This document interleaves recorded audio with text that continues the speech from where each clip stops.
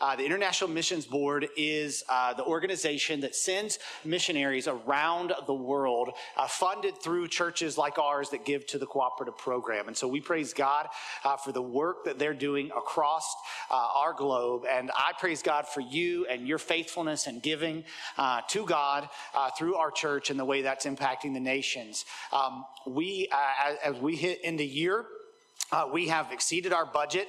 We didn't count this week, but last we knew we were over $600,000 ahead of our budget. We're not saving money by not having the heat on. That was just a mistake. But the truth is God is really blessing. And of what's given above and beyond, we are putting half of that towards debt reduction in hopes to having our debt paid off in the beginning of this year. Praise God for that. But in addition to that, 25% is going to missions. A large portion of that going to the Lottie Moon Christmas offering, and we hope with your faithful giving to give our largest gift in the history of our church, as we have been doing, setting records the past several years. So thank you so much for how that giving is impacting not only Niceville, but impacting the nations.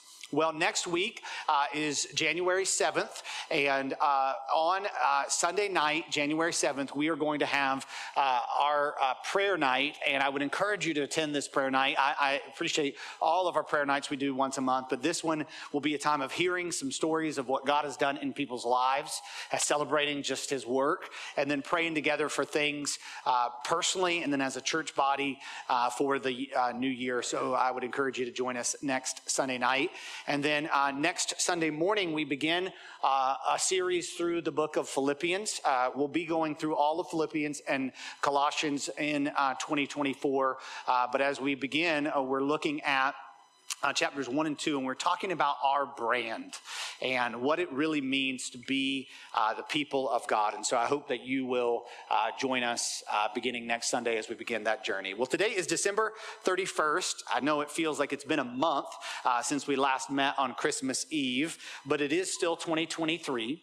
And as well as it being the end of the year, it is the end of our journey through Paul's letter to the Ephesians, which took us 28 sermons.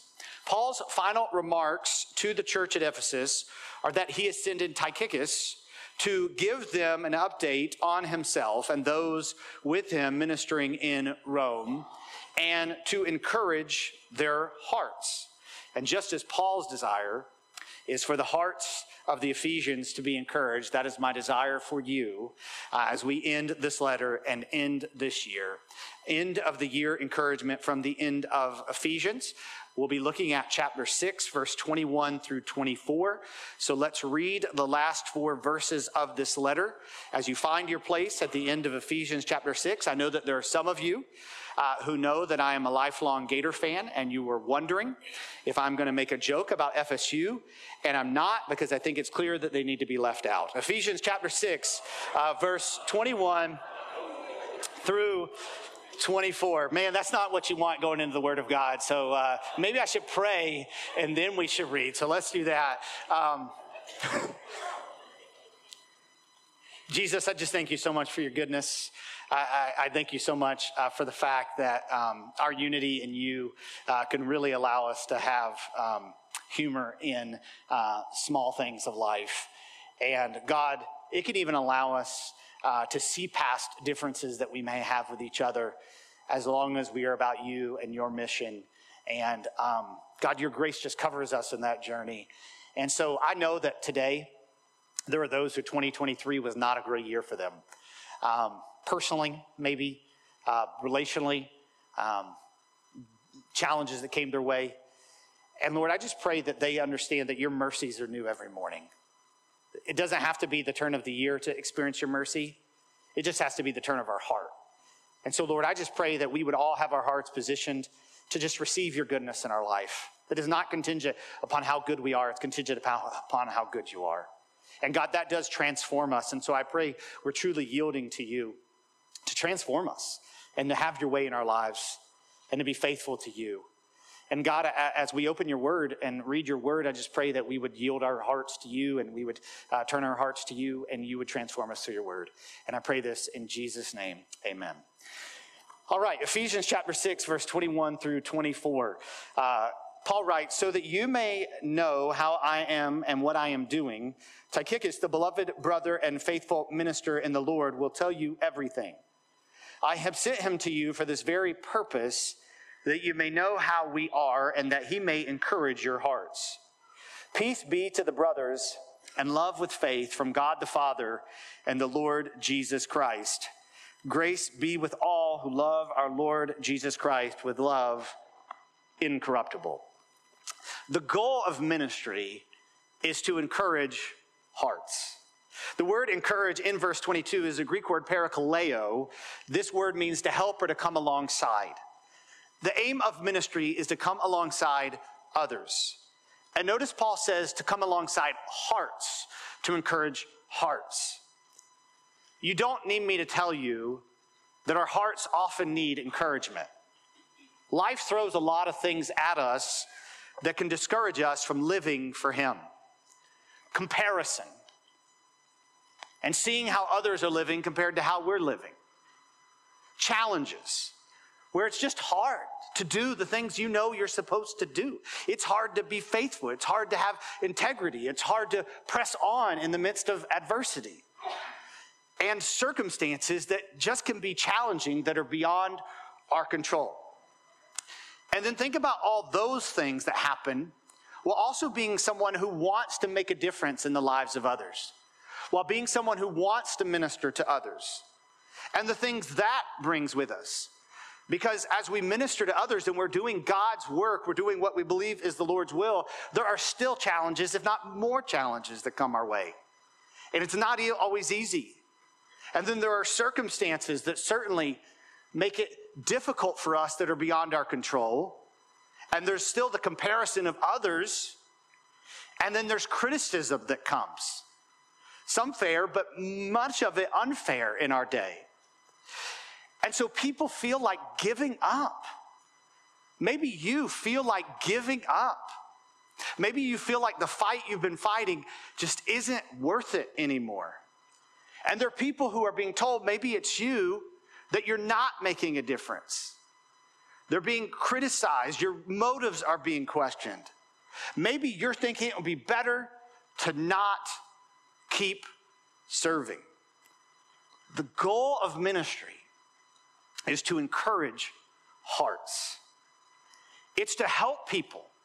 It's to come alongside them and allow them to continue to pursue God's will for their life, for their family, for however he might use them in their career, for how they might help the church. Yes, there is more to ministry. There is the desire to see those come to know Christ. But a big part of ministry, a big aim of ministry, is to encourage hearts. In this text, we see two aspects of how Christian hearts are encouraged: fellowship and fruit. And I want to talk about each of those. We'll begin with fellowship. Paul shows us two qualities that we should be concerned with if we want to be people who experience true Christian fellowship. Two things that are necessary for true Christian fellowship, and it's not a covered dish and sweet tea. That's 80s and 90s Christian fellowship in the South. Or if you're student ministry, pizza and Mountain Dew, but same principle. The first thing he says here is Christian character. He references a man here who was a ministry companion of his. According to Acts chapter 20, verse 4, he was in the group that traveled ahead of Paul, going from Greece to Macedonia towards Jerusalem. He probably delivered the letter to Ephesus. 2 Timothy 4, verse 12 indicates that Paul sent him to Ephesus. He probably also delivered the letter to the Colossians as well, based on the language in Colossians and the time it was written. And in Titus chapter 3, verse 12, Paul says he is going to send him to Crete. That's about all we know. But what is most relevant to us today is how Paul described him. He was a beloved brother and faithful minister. You can see that in verse 21. And while there are other things about Christian character that contribute to true fellowship, these are two things worthy of our time today, given their place in the text. He says he's a beloved brother. True fellowship ask us to be beloved brothers or beloved sisters in Christ. For Paul to reference Tychicus in this way indicates not only the belief that he is saved, but the visible evidence of his salvation. In Ephesians, Paul has established how great the grace of God is in saving us and how he has called us to respond to his salvation with trust and obedience to him in several ways. Remember what Paul wrote in Ephesians chapter 5, verse 1 and 2.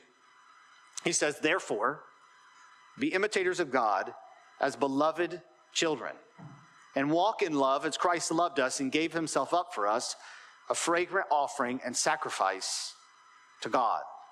Now he references a man who is God's child, who is imitating him, who is walking in love, and so whose life embodies sacrifice for others. And it's evident in his love for people. So being a beloved child of God is acting like it. And therefore, being a beloved brother or sister brings about the fullest Christian fellowship because of how your love for God is expressed in your relationships with other people. This is very simple, but there is a reason that this simple truth is spoken of clearly and directly in the Old and New Testament. There's a reason that it has been written about for thousands of years of church history. There's a reason that books confront this truth and seem to resonate with us deeply. There's a reason that the most memorable sermons revolve around this topic, and there's a reason that relationships tend to be what is on your mind the most. So perhaps we say we want God and his way and his will in our life. The best measure of whether or not we are sincere about that, whether or not that is a true statement, is whether or not we love others. I was listening to a Christian rap playlist the other day, and it says, you talk a lot about how much you love God, but you don't seem to love your neighbor too much. And so there ought to be a genuine love for brothers and sisters in Christ if we are children of the Father. I've said before that as a dad, I do not only want my children to love me, I very much take delight in them loving one another.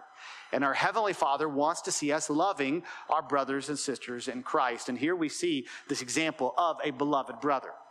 But Paul not only refers to him as a beloved brother, he refers to him as a faithful minister.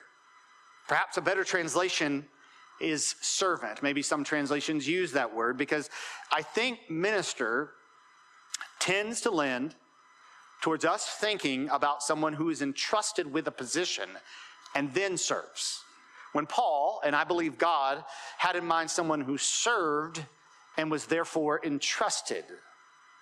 I think we have an epidemic around in the church, of not this church, in the church of people who ministry is a career, not an overflow of a heart of service. And so they treat it like a job instead of treating it like a privilege. But I don't think we're intended, so that's applicable, but I don't think we're intended to think of this only in terms of those who are paid by the church for service. Granted, they should be included. Perhaps you are familiar with the phrase, "Well done, my good and faithful servant." This is from the parable of the talents found in Matthew 25 and Luke 19. The point of this parable told by Jesus is to be faithful using what God gives you for his service. Each of us uniquely equipped and designed for the common purpose of the building up of the body of Christ for the glory of God. So are you faithful to serve God in ways that he has equipped you to serve? For thousands of years, people have equated this to three things: time, talent, and treasure. So the question for you and I this morning is, when it comes to our time, when it comes to our talents, when it comes to our treasure, are we faithful to God? Do we prioritize God with our time? Look, I understand that life is demanding of our time. In fact, I feel like that's the resource I have the least of. I know a lot of you can identify with me on that. And that is why it has to be a priority that I say I'm going to make time in God's Word, time with brothers and sisters in Christ, time serving. I have to make it a priority or it will slip. When it comes to talent, we cannot evaluate our faithfulness on how effective we are compared to other people. We should be spurring one another on, and we'll talk about that in just a moment, but the reality is, with who God has made you to be and what God has gifted you to do, are you saying, how can I benefit him and how can I benefit others with that? And then treasure. It's not about equal gifts, it's about equal sacrifice. Am I sacrificing to prioritize God and his eternal work with the money that God has blessed me with? Christian character really contributes greatly to fellowship, to the encouragement of one another. And Christian character can really be summarized in being a beloved brother or sister who says, I love my brothers and sisters because of the love I have for my Father. And being a faithful minister who says, I'm going to do what God has called me to do with what God has given me to do it. Another part of fellowship that we see found here in this text is Christian concern. So Christian character, but also Christian concern. Notice what Paul says in Ephesians 6:21. So that you also may know how I am and what I am doing. So he says he's sending this letter so that they would know how he's doing and how he is. And then in verse 22, he says, I've sent him to you for this very purpose, that you may know how we are and that he may encourage your hearts. The way this is written is such that the report on Paul and his companions will be told how they're doing and what they're doing, and that it will encourage the Ephesians. Meaningful fellowship is rooted in a care about how people are and how ministry is going. So something that should matter to us is how people are doing. How people are doing. We've been talking about how life lived for God is spiritual warfare. We've been talking about that over the last few weeks. Satan will not be at peace with us if we are at peace with God. The comparison trap will always be coming into our minds if we are trying to live for God, trying to get us to either think we're better than others or think we're not good enough. That will constantly be an attack from the enemy. Challenges will be thrown our way if we are trying to live our life for God. It is not easy street to take the high road and to live for Christ. Circumstances will come against us. If you do not believe that God allows that to happen, read the book of Job and you will see that he does. Circumstances will be challenging and criticism will come. It will come. What is true of Paul and his companions, and what is true of believers, is that in the midst of these challenges that come our way, we take joy and hope in who Christ is and his position and direction towards us. That even in the midst of challenges, we are okay because God is showing us who he is. And God gives us a joy and a validation and a sense of worth that comes from him. In 2023, I have seen death and people who, in the face of losing someone who is dear to them, who take great comfort and joy in the hope that we have in Christ. In 2023, in our church family, there have been people who have received diagnosis that say their years, their days are numbered, but who want to make the best use of the days that they have left for God and for others. In 2023, in our church family, there have been people who have gone through divorce, through a spouse that no longer wants to keep their commitment who doesn't love them, who doesn't honor them, who have in the midst of darkness found hope in Christ. And in 2023, I have seen so many of you who are so dedicated to keeping God a priority with your time and your talent and treasure. And when you see people who are being faithful to God in the midst of challenging circumstances, who are being faithful over years, this encourages you if you're a brother or sister in Christ. Not only is it how people are doing that encourages us, but what people are doing encourages us. People do all kinds of stuff.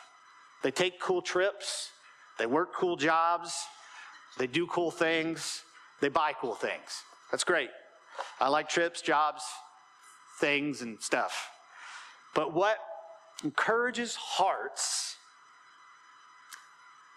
is our brothers and sisters in India, in other places where they don't have the freedoms that we have, who continue to proclaim the gospel of Jesus Christ. What encourages our hearts is one of the church planters that we're going to be partnering with in 2024 named Juan Kwok, who worked for the North American Mission Board and stepped down from his position because he had a heart to reach one of the most unreached places in our nation.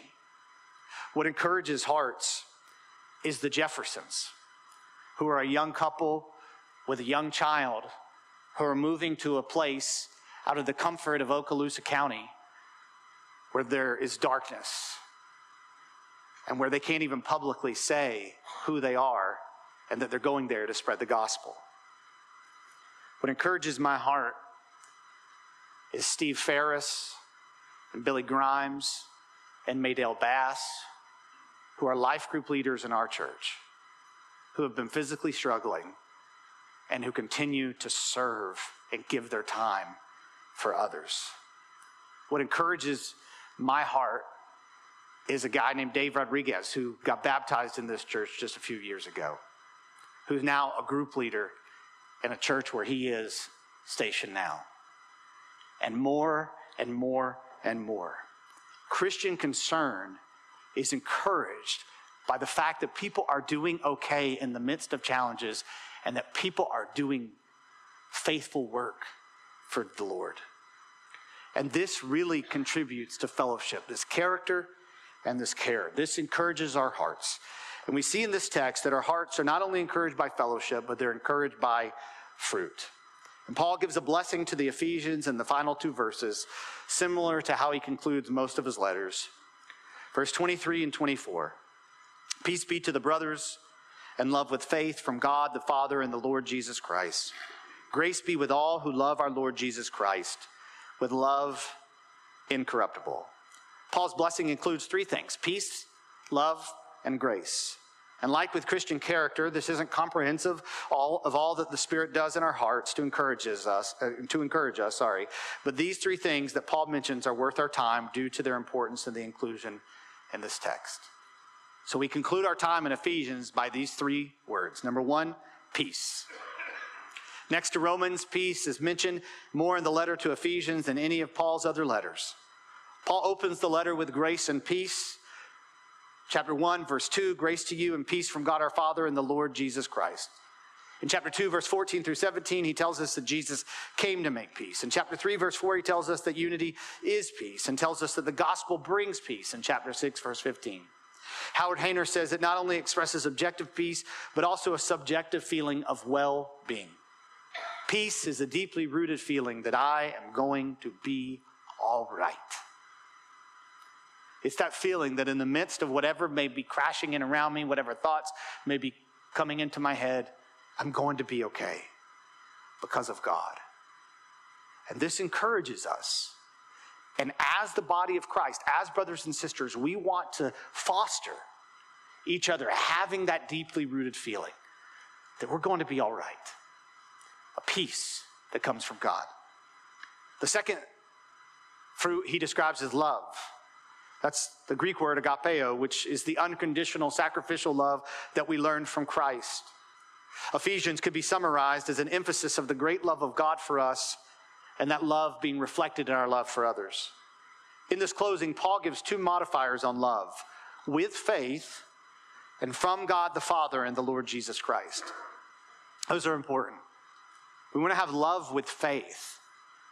And so this is a love that comes by yielding our hearts to God, by turning to him and letting him work in our lives.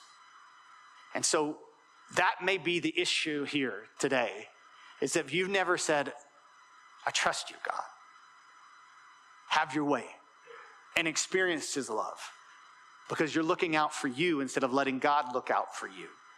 And if you will begin to incline your heart to God, you will begin to experience a love that overflows. The other modifier is from God the Father and the Lord Jesus Christ. As our culture, specifically in this country, continues to head in many ways in a progressive way, love has always and is still defined by God. God is love. Love is not God. And our love must be solidly founded in him and his character. And I would just warn you that even among Christian churches and Christian writing, we are beginning to take liberty with the word love that becomes blasphemy. Love is rooted in who God is. Paul is saying here, may God continue to reveal his love to you. And this encourages our hearts. And that's what we want to do for each other, is we want to continue to remind each other of the great love of God and let that flow out of us. And the third fruit he mentions is grace. I think when most people think of Ephesians, they think of grace. Again, Paul opens the letter with grace and peace to you. He ties our hope to the riches of God's grace in chapter 1, verse 6 and 7. Ephesians chapter 2, verse 8 summarizes verses 1 through 8 of that chapter. He writes, "For by grace you have been saved through faith, and this is not your own doing, it is the gift of God." Chapter 3 talks about ministry being a grace. And in chapter 4, verse 29, we are told that speech that glorifies God gives grace to those who hear. Paul has clearly established that life is grace. Grace isn't a one-time thing. It's a continual thing. It's a growing thing. Grace is seeing more and more of how you are a sinner. And God's grace covers you as you continue to learn who he is and how he loves you. Grace is denying yourself and seeing how God proves himself to you. Grace is serving others, and even if they don't show you appreciation, God showing you your time and your talent and treasure are not wasted with him. And grace is the trial, and God growing you in the trial. And this encourages our hearts, and we ought to be people of grace. Continual, deep, abiding grace. So as I close, I'll just ask you this question. What encourages you more? Cool trips? Cool activities? Cool jobs? Cool stuff? Or the fruit of the gospel of Jesus Christ? Or the fruit of what God is doing?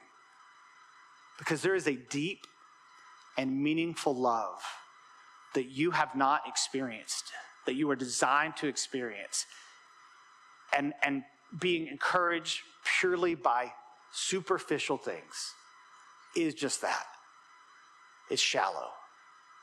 And I'm telling you that if you will incline your heart towards God and let him have his way in your life, there is a deep joy that comes.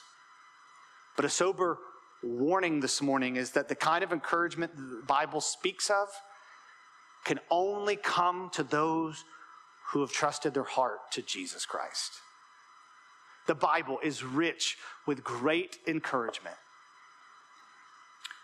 And I think, if we're honest, we long for our hearts to be encouraged in such a way. And the issue is that many of us have not said, hey, I realize what my heart needs is Jesus. And some of us even use the Bible and religion and yet we haven't turned our hearts towards Jesus Christ. But Paul says to the brothers with faith and with all those who love our Lord Jesus Christ, with love incorruptible. He's talking about a sincere love, a pure love. Love of Jesus for Jesus. Love of God for God. You see, sometimes people say they love God, they say they love Jesus, but they don't really. They love what they think he can give them. I was reading an article the other day about one of the issues in relationships is people go into marriage for what they think they can get out of marriage and not with a love for the person. And when they talk about love, they're often talking about what they hope they can have, but the truth is the greatest enemy to their marriage and their happiness is their spouse's opinions. And the truth is, they don't really love that person. Now, in a marriage, we can get into whether opinions should be valid or all that stuff, okay? I'll take your side, all right, if you come and talk to me. But with God, he's always right. His opinion is always right. And if you are trying to avoid, ignore, or dismiss his opinion, do you really love him and recognize who he is? So that would be my question for you. Do you love God? Do you love him? And I pray that you would turn your heart to see who he is. Another question I would ask you as I wrap up is, how can you encourage someone's heart? On a Sunday night this summer, I had one of the hardest nights of my life. And then that following Monday, I'm not exaggerating, I received over 100 emails and texts from you in the most encouraging day of my entire life. You practically are what sustains me for the life that God has called me to live. There are others who need you to do that. They keep coming to your mind. You keep thinking you need to call or text or email. Do it. Don't hesitate. Do it. And then how can your life be poured out for what really matters? As we enter into a new year, again, his mercies are new every morning. January 1st means nothing in terms of significance to what God can do, but it does to us. And as we enter into this new year, might we, with sincerity, ask God, how can I pour my life out for others? It may not mean anything about what we do changes, but how we do it changes. And I pray that's all of our desire. Hey, let me pray over us, and then we'll close, I think, with singing, right? We usually do that. Okay, yeah, so let's pray.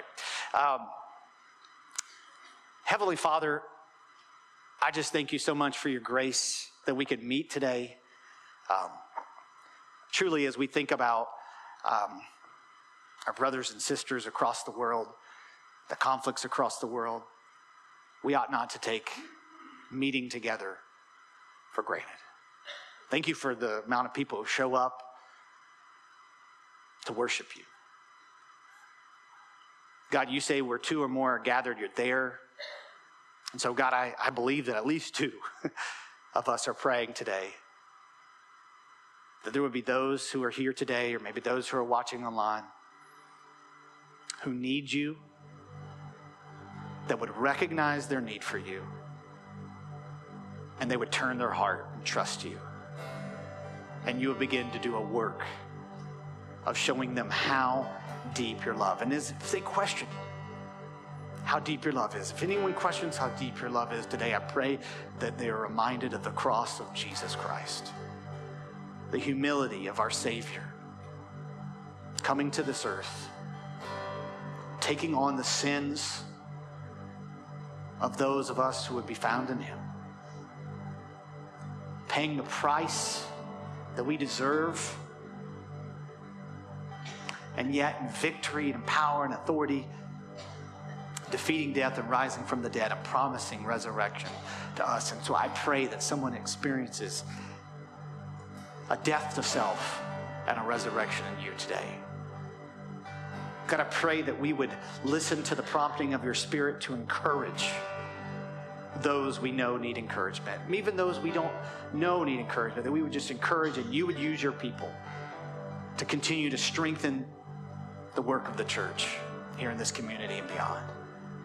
And God, I pray that maybe as a result of our gathering together and response to your word, someone's life being poured out in a fresh and new or faithful way this year